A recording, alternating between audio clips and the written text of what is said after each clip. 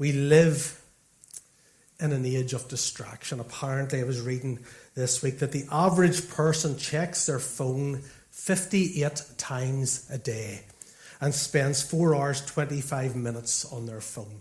Now, there's some of you in the room who are shocked by that somebody would spend so much time on their phone and check their phone so much. If you're a parent of a teenager, you're shocked that it's so little. I mean, 58 times? If only. I was around some young people recently with phones, and literally, it's just crazy. Like, you've got a bunch of young people sitting beside each other just like this. I mean, you can do that at home on your own, but they get together and they are focused on their phones. And it's this age of distraction. And these things have made things so much worse. Netflix say that they count 2 to 3 hours a day as moderate viewing.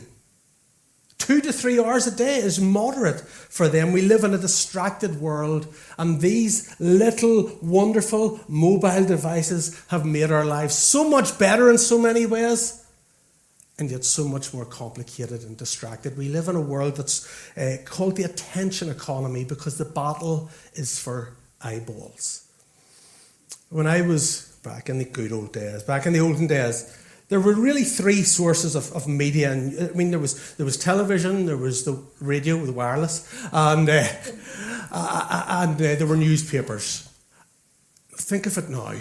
All of the sources of information, all the things that are pulling on our time, that are pulling on our focus, that are saying, look here, look here, look here. Social media, news, Netflix, Amazon, YouTube, TikTok. I mean, I don't have a TikTok, but it just seems that these things are created to be addictive. Literally, they're created to give you a dopamine hit.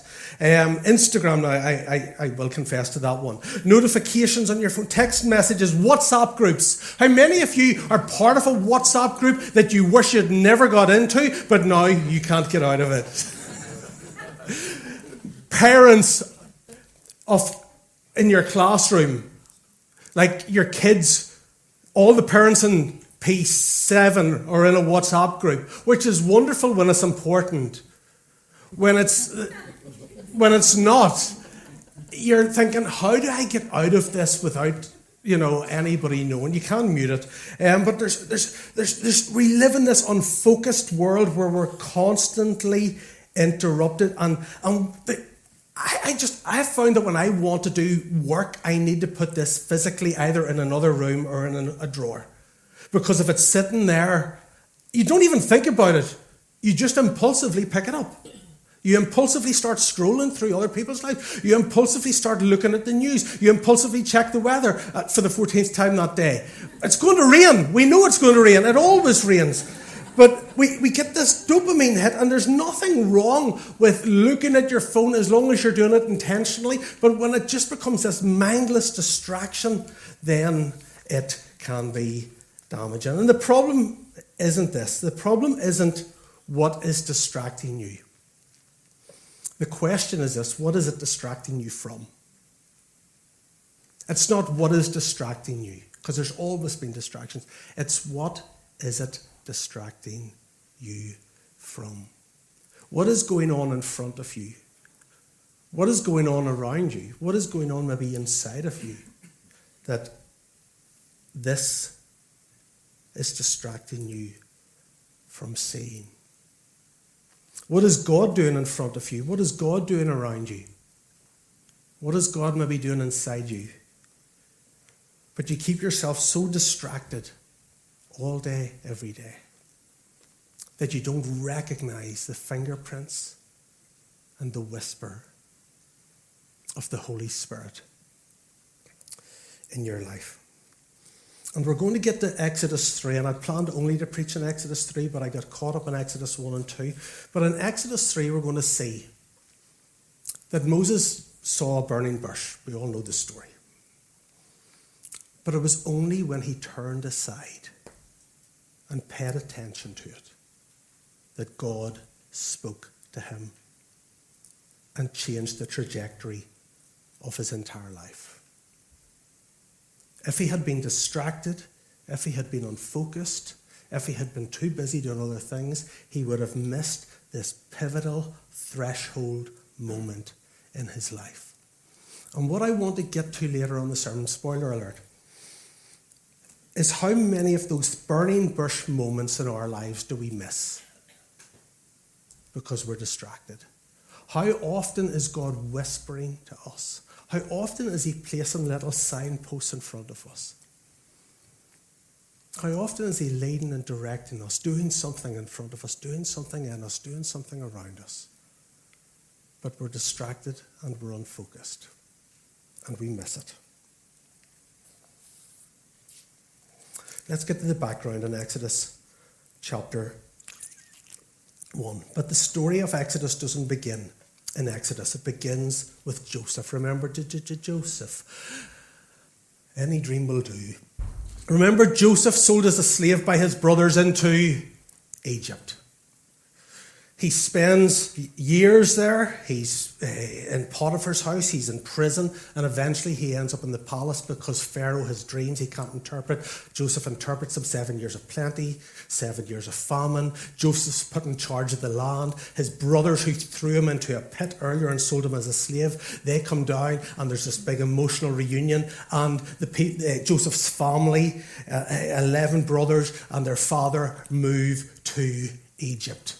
And they're treated as royalty. They're treated with great favour. They're given their own land called Goshen in the middle of a famine. And they flourish, and it's a wonderful, wonderful place for them. But by the time we get to Exodus 1, verse 8, things have taken a turn. And they're now slaves. Let's read verses 8 to 14. Then a new king, to whom Joseph meant nothing, came to power in Egypt. Look, he said to his people, the Israelites have become too numerous for us. Come, we must deal shrewdly with them, or they will become even more numerous, and if war breaks out, we'll join our enemies, fight against us, and leave the country. So they put slave masters over them to oppress them with forced labour, and they built Pithom and Ramesses as store cities for Pharaoh. But the more they were oppressed, the more they multiplied and spread. Just keep that there for a second. The more they were oppressed, the more they multiplied and spread. That is the story of God's people throughout every generation. The more they're persecuted, the more the enemy comes against them, the more they're oppressed, the more the church grows. That's why in China there's more than 100 million Christians right now. And we are seeing an increase in pressure and even persecution coming on the people of God in the West. And of course we don't want that, but there's something about it that makes me go, bring it on. One, because we'll see who the true Christians are, but two, because God does his best work when the pressure's on. Because the gates of hell will never prevail against the church of God. The more, look at what it says, the more that they were oppressed, the more they multiplied and spread. Oh God, the more your people are oppressed in this land, the more may we multiply and spread the gospel to a lost people. So the Egyptians came to dread the Israelites and worked them ruthlessly. They made their lives bitter with harsh labour in brick and mortar and with all kinds of work in the fields. And in all their labour, the Egyptians worked them ruthlessly. So initially they were treated like royalty, and now they're treated like rubbish. Initially it was a place of great favour, and now it becomes a place of great fear. And my point is simply this: not every word that starts out good finishes up good. You see, it was right for them to go to Egypt, but it wasn't right for them to stay in Egypt. They stayed, and they stayed, and they stayed, and they stayed, and they stayed. And they overstayed their welcome.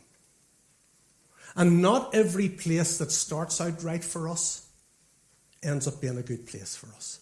There's places where we go, there's jobs, there's relationships, there's all sorts of things in our lives, and they start out places of great favour, and there's blessing, and there's friendship, and there's warmth, and there's acceptance. But that doesn't mean we stay there forever. And sometimes things turn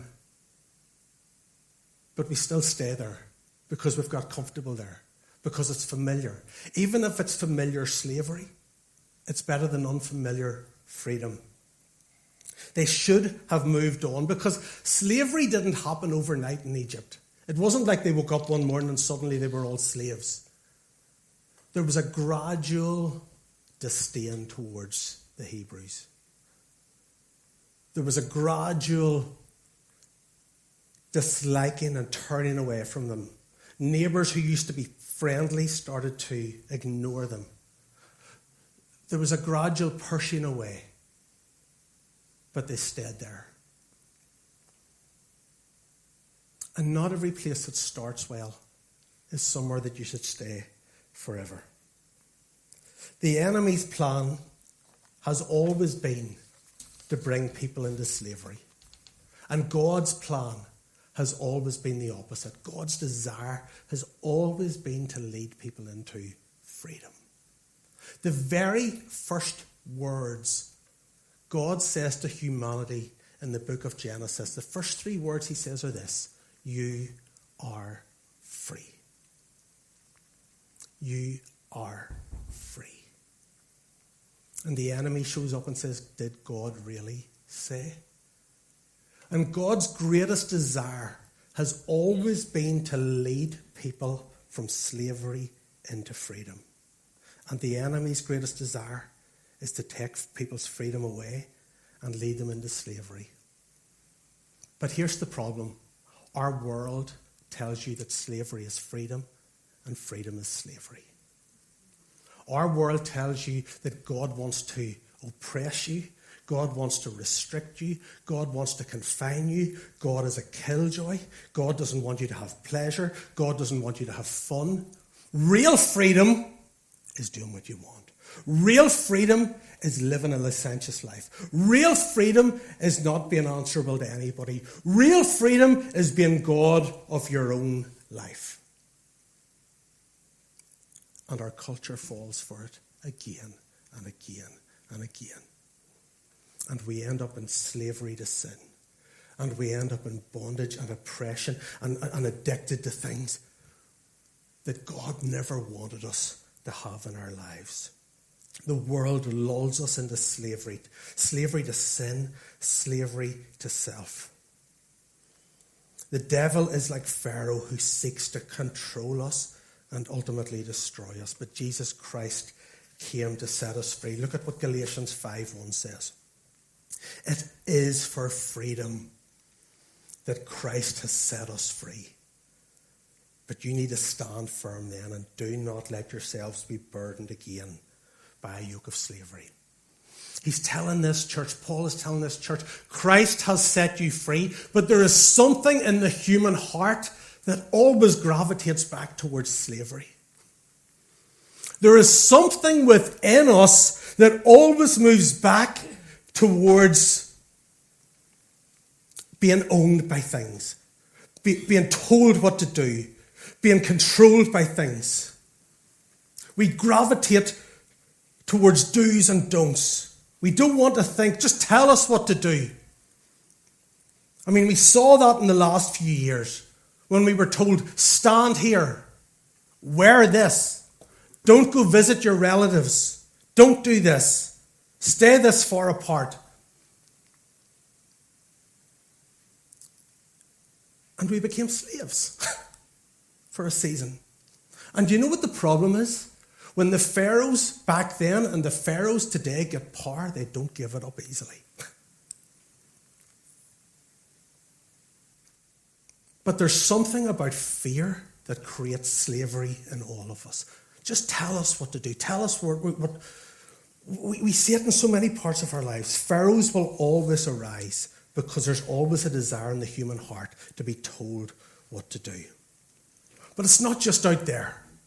It's in here that we lead ourselves into slavery. What starts good can slowly enslave us. What we used to control begins to control us. What we used to choose now becomes something that becomes an impulsive thing that we can't control. We slip and slide into slavery. Let me give you a few examples.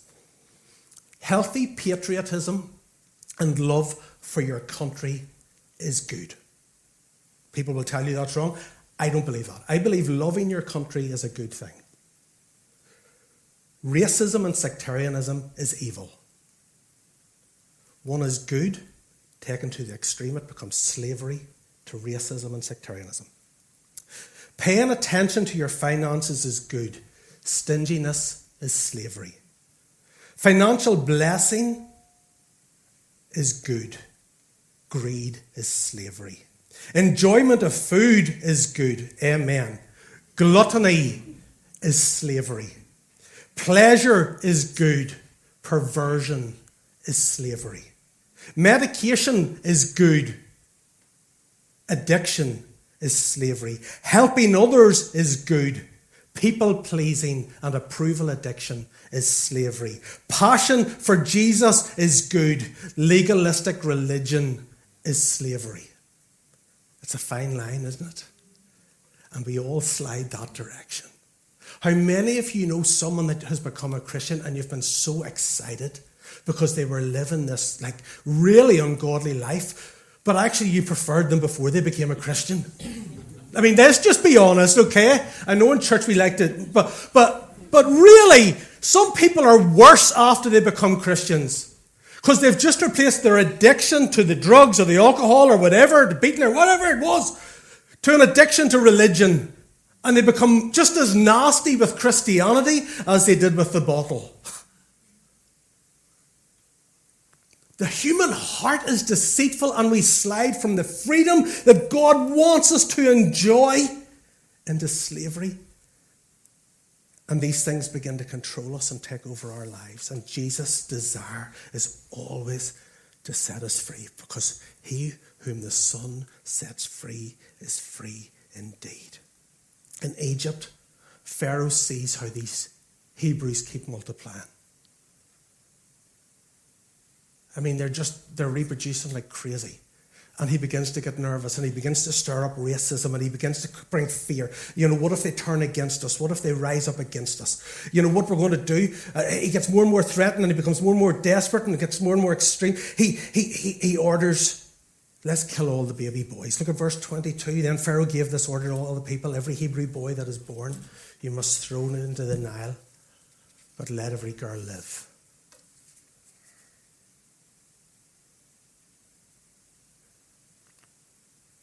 It's genocide. Let's kill all the males. And you know, a culture that is evil and wicked will always try to destroy the men. And this isn't a sexist thing. Women, the Deborahs are rising up, okay? I am for you. I am for you. May the Deborahs, the warriors of God, rise up, okay? But a culture that is evil, and when the enemy wants to destroy a culture, he goes after the men. What happened at the time of the birth of Christ? Kill every boy. And we're seeing that in this culture, where there's toxic masculinity and emasculating and gender fluidity and all of this stuff that is designed to make men feel inferior just for being men. If you can control the men, and if you can emasculate the men, and if you can get rid of the men, the culture just slides into complete degradation and destruction. And that's what happens here. Pharaoh says, let's get rid of all the boys. Let's destroy the males. That's the big picture background of Exodus 1. God's people are living in harsh, brutal, oppressive slavery. And it was never meant to be this way, because they are God's chosen people. They are a royal people. They belong to him. They've been called by him. But they accepted it as a way of life. And so that's the big picture. Now the camera narrows its focus into one family and to the birth of one baby. Because whenever God wants anything done on earth, he always picks people. God could send angels down. He could send fire down. He could do things in all sorts of ways. But throughout all of history, God has chosen to partner with men and women whose hearts are available to him. The enemy uses people. We all know that. We all know people that the enemy uses. But God also uses people to stand against the enemy's work. And there's a baby boy born. And he's hidden for 3 months. But he's a noisy baby. He's a crying baby. I don't know if he had colic. Maybe he's just noisy. But there comes a point after 3 months where they realise that they can't hide him any longer. And what was Pharaoh's order? You've got to throw them in the river. So technically, they obey. Technically, they throw him in the river. They just put him in a little basket covered with tar. It's actually, the Hebrew word is, the only other place that's used that word is for ark, for Noah. They make a little ark for him. And they bring him down to the river. And they set the baby in the bulrushes. And they step back. And they wait. And they watch. Look at verse 5. Then Pharaoh's daughter went down to the Nile to bathe, and her attendants were walking along the riverbank. She saw the basket among the reeds and sent her female slave to get it. She opened it and saw the baby. He was crying. She felt sorry for him. This is one of the Hebrew babies, she said. Then his sister, that's Moses' sister, asked Pharaoh's daughter, shall I go and get one of the Hebrew women to nurse the baby for you? I mean, what's the chances? They put the baby in the Nile, and who happens to come along but Princess Pharaoh? She sees the basket, hears the baby crying, opens it up, and in that moment she has compassion. She knows that baby should die. Her dad has ordered it, but there's something in her heart that is stirred. And Miriam, Moses' sister's watching, and she just happens to casually stroll along and say, oh, I see you found a Hebrew baby there. Would you like anyone to nurse that child? I can get a nanny for you. And she goes, yeah, I would love someone. And Moses' mother gets paid to look after her own child. Now, women, that's a good deal right there, mothers, isn't it? Getting paid to look after your own child. In the middle of this mess, in the middle of this genocide, in the middle of this darkness, God is at work. His sovereign hand is guiding the ripples and the waves underneath that little basket. His sovereign hand is touching the heart of an Egyptian princess. Even though it would be 80 years before God would use Moses to deliver his people, God at this moment is looking into the future and he's putting things in place for them. I find that incredible. God is seeing into the future, the all-knowing God, the beginning and the end, who knows the future and the past and everything. He sees what's going to be needed 80 years from now, and he starts orchestrating things right here with a little baby in the bulrushes. God knows what kind of deliverer Israel are going to need, the Hebrews are going to need. It can't be a slave, because a slave can't set other people free. But it also can't be an Egyptian, because the Egyptians hate the Hebrews. So what does he do? He smuggles the deliverer into the palace in plain sight to be raised as an Egyptian, while in his heart he's still a Hebrew.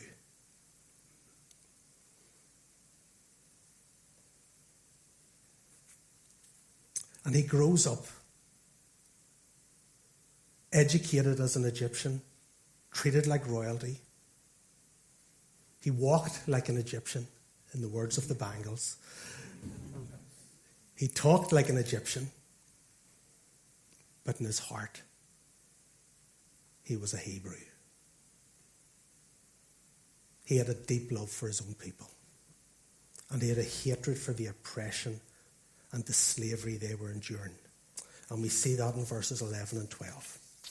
One day after Moses had grown up, he went out to where his own people were and watched them at their hard labour. He saw an Egyptian beating a Hebrew, one of his own people. Looking this way and that and seeing no one, he killed an Egyptian and hid him in the sand. So one day he's out and he sees one of his own people being beaten, and this inner frustration just erupts. This thing that he's been burying in his soul explodes out. And he looks around and he kills this Egyptian and he buries him quickly. Obviously, it must have been quickly because he didn't bury him very well.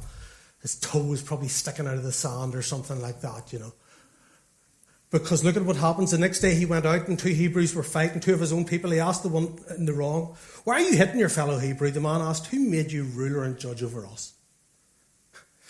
They're saying to Moses, "Who made you ruler and judge over us?" Isn't that a prophetic statement? Because one day he would be.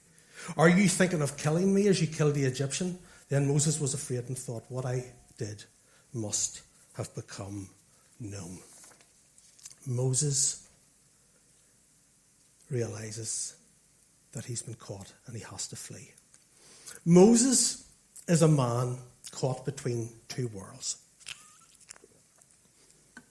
He's too Egyptian for the Hebrews, and he's too Hebrew for the Egyptians. I reckon as he was growing up, the Egyptians looked at him funny. They knew he wasn't one of them. He had a different complexion. Maybe his eyes were closer together or further apart. I don't know. I'm not going to go there. But they knew he was different. The stories, the rumours had went round about where this little boy, even though he was adopted into the royal family, they knew there was something different, and the stories had went round. And so the Egyptians kind of kept him at a distance. But we can see here the Hebrews also said, who do you think you are? Because they saw him as the one who escaped. They saw him as the one who had lived the privileged life, while they were under hard labour slaving for his father. And so he's caught between these 2 worlds. He's too Hebrew for the Egyptians and he's too Egyptian for the Hebrews. He doesn't really fit in anywhere. He's a bit of a misfit. Do you ever feel like that? Do you ever feel like you don't quite fit in with that group, but you also don't quite fit in with that group? Like, there's things about that group that you like and you agree with, but not enough to be fully over there. And there's things about this group, but not enough. I know I do. Like sometimes I don't feel Christian enough for some Christians, but I'm too Christian for non-Christians. Do you know what I mean? I don't feel conservative or reformed enough for some people, but I'm too reformed for some other people. I'm charismatic and Pentecostal to the core, but I don't fit with the crazy Pentecostals and charismatics, but the non-charismatics think I'm too charismatic and they think I'm crazy. I don't quite fit. I'm not Church of Ireland enough for the rest of the clergy in the Church of Ireland, but sometimes I'm too Church of Ireland for some other places. I was thinking about that. Living between 2 worlds. When I became a Christian in my teens, I used to go to St. Mark's Parish in the morning and CFC in the evening. I was caught between 2 worlds. And isn't it funny? Here's what I was thinking. Isn't it funny, out of the fact, we've 5 people typically who preach in this church. Me, Jamie, who was CFC, Paul and Priscilla, who started CFC, and Charlotte, who's in CFC.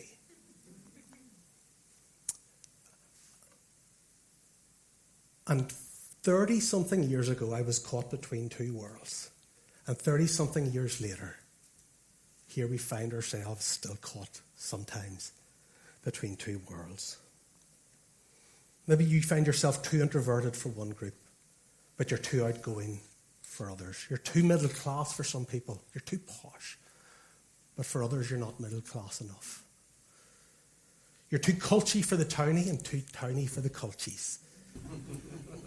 People want you to fit into a box. They want you to be one thing or the other, but you don't quite fit. You're a misfit.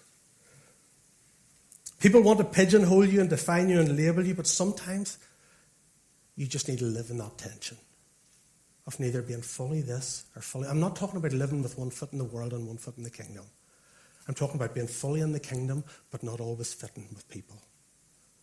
And there's this desire to want to fit and to water things down or become more extreme in one direction. But the reality is God has wired you a certain way. And he doesn't always want you to fit. Because Moses was never meant to fit. If Moses had been fully Hebrew or fully Egyptian, he couldn't have done what God was calling him to do. Choose not to fit. Choose to be a misfit. Choose to live with the tension. Choose not to be either or, but to be both and. God wired you. God created you a certain way. It says Psalm 139, he knit you together in your mother's womb. And so your passions and your frustrations and your gifts and your abilities and your personality traits are all there from God. And yes, they need refined, and yes, they need honed, and yes, they need submitted to the Holy Spirit. But God made you that way for a reason. God made Moses to be a Hebrew Egyptian, to be an Egyptian Hebrew for a reason. It wasn't a mistake. It was by God's sovereign design, because he needed someone raised up in that environment who could deliver his own people. He needed someone who was a Hebrew, who wasn't a slave, so that other Hebrews could look and go, that's who we were meant to be like. We were meant to be free. A slave cannot free a slave. And God has put you in certain places where you mightn't feel like you fit. But there's parts of you that will identify with the people in those places, and they will connect with parts of you. And God wants to use those parts of you to bring people into the fullness of his freedom. And wasn't that our own predicament? That we were slaves to sin. And we needed a man who could save us. But he had to be sinless. And only God is sinless. So 2,000 years ago, Jesus came fully God, fully man. Not either or, both and. And he could identify with us, and he could represent us, and he could set us free by becoming the sinless sacrifice for our sin. He freed us from slavery. He freed us from oppression. He freed us from the Pharaoh of Satan.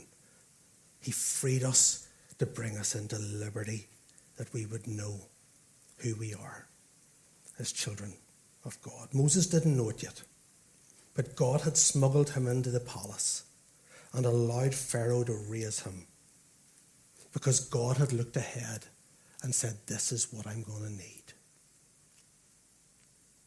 There's going to be a day when this man is going to be needed to liberate my people. And I believe God looked into 2023, into our world full of chaos and confusion, into our post-COVID world where there's one crisis after another, into our world of darkness and despair, into our world of uncertainty, into our world where there's division. God looked into 2023, I believe, in history, and he said, I need somebody like you there. To every one of you in here. God is so intentional. He's so intentional. We see that here. And God looked into this generation at this time, and he said, I need a you. I need somebody who is wired like you. I need someone who has your gifts, your passions. I need someone who has your personality. I need someone who is wired like you to bring people to know me in this generation. You were born for such a time as this. But you don't feel ready. Maybe you feel too messed up. Maybe you feel too much. Maybe you're so aware of your own flaws. That's how Moses felt. Let's fast forward. He runs. He goes to a place called Midian. He marries a girl called Zipporah. Her dad's Jethro. And for the next 40 years, he spends his life as a shepherd, looking after sheep in the back end of nowhere. What a step down from the palace to the pasture. From smelling the aroma of Egyptian perfume to smelling what comes out of sheep. What a turn his life had taken. I mean, that's a boring job. Every day just staring at sheep. Have you ever had a really boring job? Like a really boring job? Like I've had a few in my time. I once worked in the Royal Mail Return Letter Centre, which my job from 8:30 to 5 every day was to stand with all the posts that kind of didn't get posted, and do this.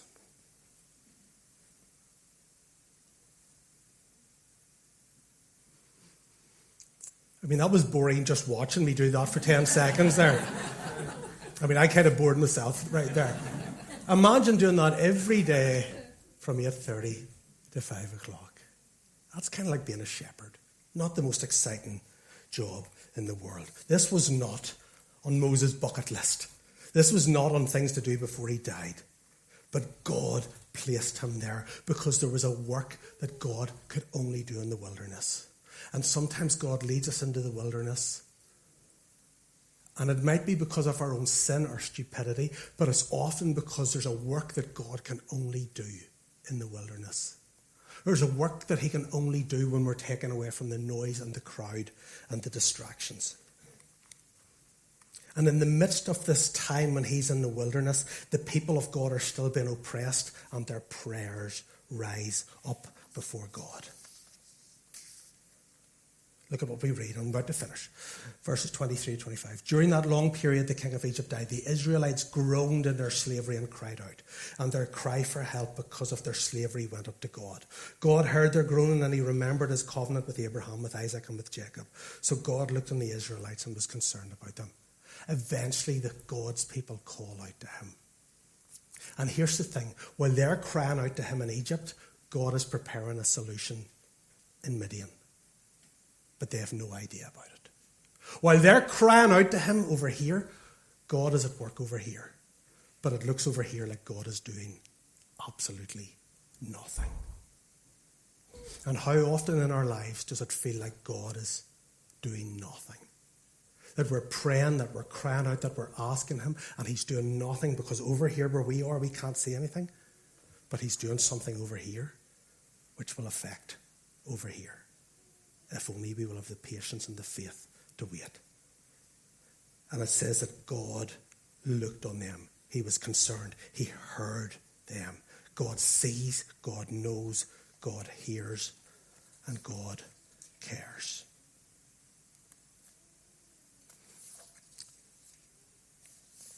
I'm going to jump forward here. Moses thought that he was done. Moses thought that he was finished, but he had no idea that the most significant part of his life was just about to begin.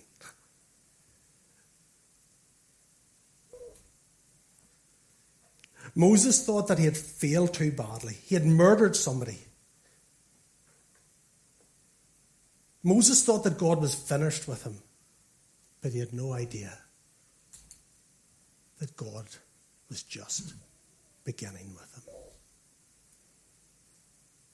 And can I say to you, there's been times in my life when I've thought, God's done with me.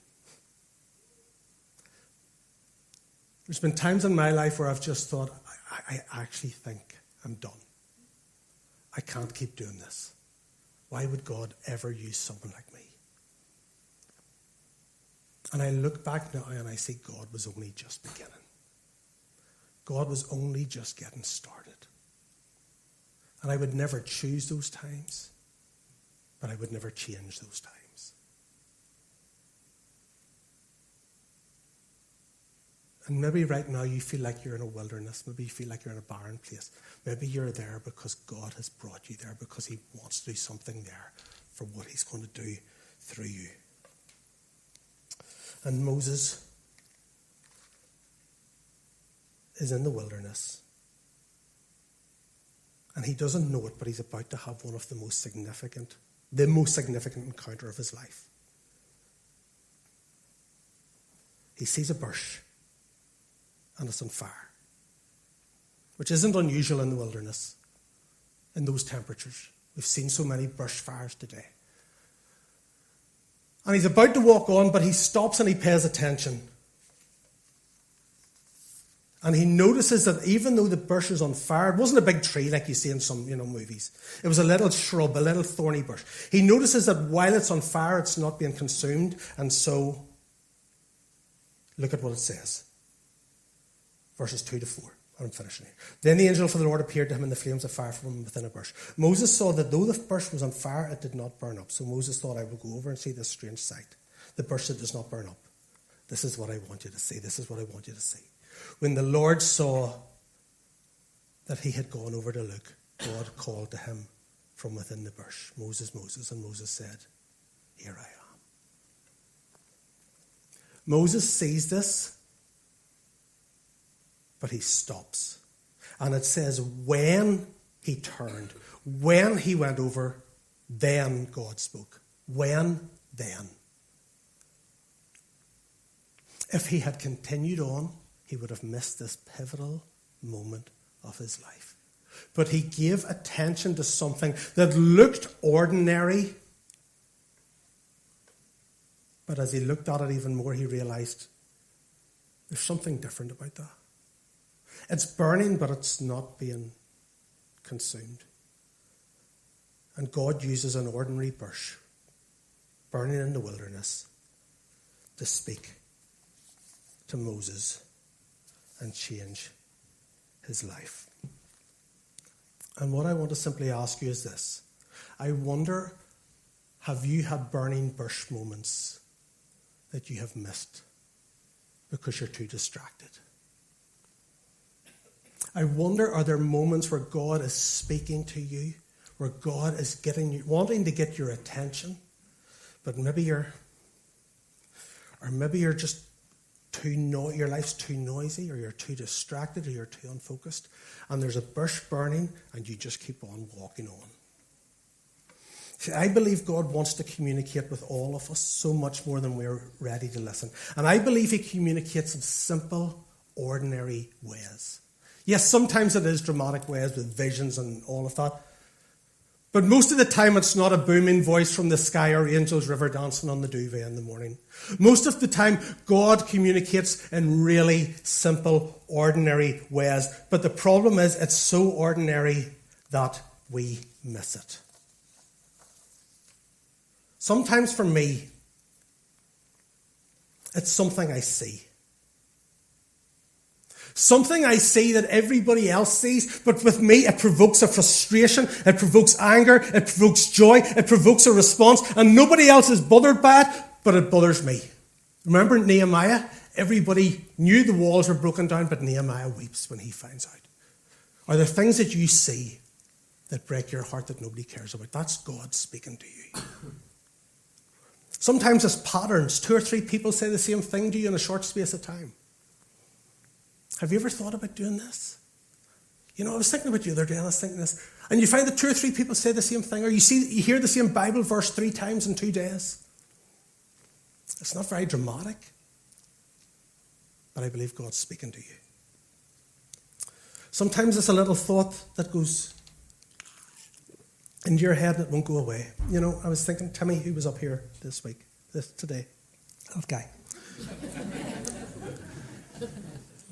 You know, for last August, I messaged Timmy. And I'd thought about messaging him for weeks before that, and every time I'd thought about it, I thought, no, that's not the time. I didn't really know you. I'd met you once or twice. But there came a day last August when I just thought, I'm going to message this guy. And I got onto Facebook Messenger and sent him a message at about noon.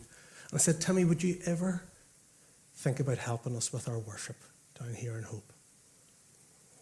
And Timmy came back and he said, you're not going to believe this, because he had set down his guitar and stopped leading worship for a long time at that stage. And he got up that morning, and the first thing as he was praying, he said this, I felt God say to me this morning, it's time to pick up your guitar. Then an hour later, he gets a random text from somebody else saying, Timmy, I feel God saying to you, it's time to pick up your guitar. Then I text him an hour later saying, Timmy, would you ever think about coming down to help us with worship? Nothing dramatic. Do you think God might have been in that? It can be song lyrics. It can be something silly. God spoke to me recently through the nursery rhyme, 3 Blind Mice. Like, how silly is that? I woke up at 4:45 a.m. with 3 blind mice in my head. Now, what do you think 3 blind mice is about? I thought it was about 3 blind mice who got their tails chopped off. It's about the 3 reformers in the 16th century who were martyred by Mary for their faith. Bet you didn't know that? Those little things that you go, where did that come from? It's a conversation. Seeing somebody you haven't seen someone for a long time. It's a light bulb moment. You're driving, you're doing the dishes, and you've just this moment of clarity. It could even be a sermon where one sentence, one line just feels like it's just for you. It can be dreams or pictures. People keep telling you you're good at this. People ask for your help in an area. It's unusual favour in a certain area. There's something that you're doing that God just seems to be breathing upon. You started out just as a hobby, just as something that you kind of like, but there's just this favour on it. We look for the dramatic, and sometimes God does speak in dramatic ways, but most often it's in the ordinary, mundane, everyday moments that are so easy to miss because they're so ordinary and mundane. And God is putting something right in front of you. He's putting a burning bush right in front of you. But you're too distracted, and you're not willing to turn aside. You know, we all know the verse in Isaiah 43, behold, I am doing a new thing. But it's this little part of it here. It says, now it springs up. Do you not perceive it? It's springing up right in front of you. But are you perceiving it? Not everything is God speaking to you. Sometimes it is just a bush that's burning. But sometimes it's a bush that's burning that's not being consumed. And I believe God's word to us individually and God's word to us as a church is this. Take time to turn aside. Take time to turn aside. Because I want to speak to you. And I want to guide you and lead you and direct you and open up doors and opportunities and all of those things. But I need you to turn aside.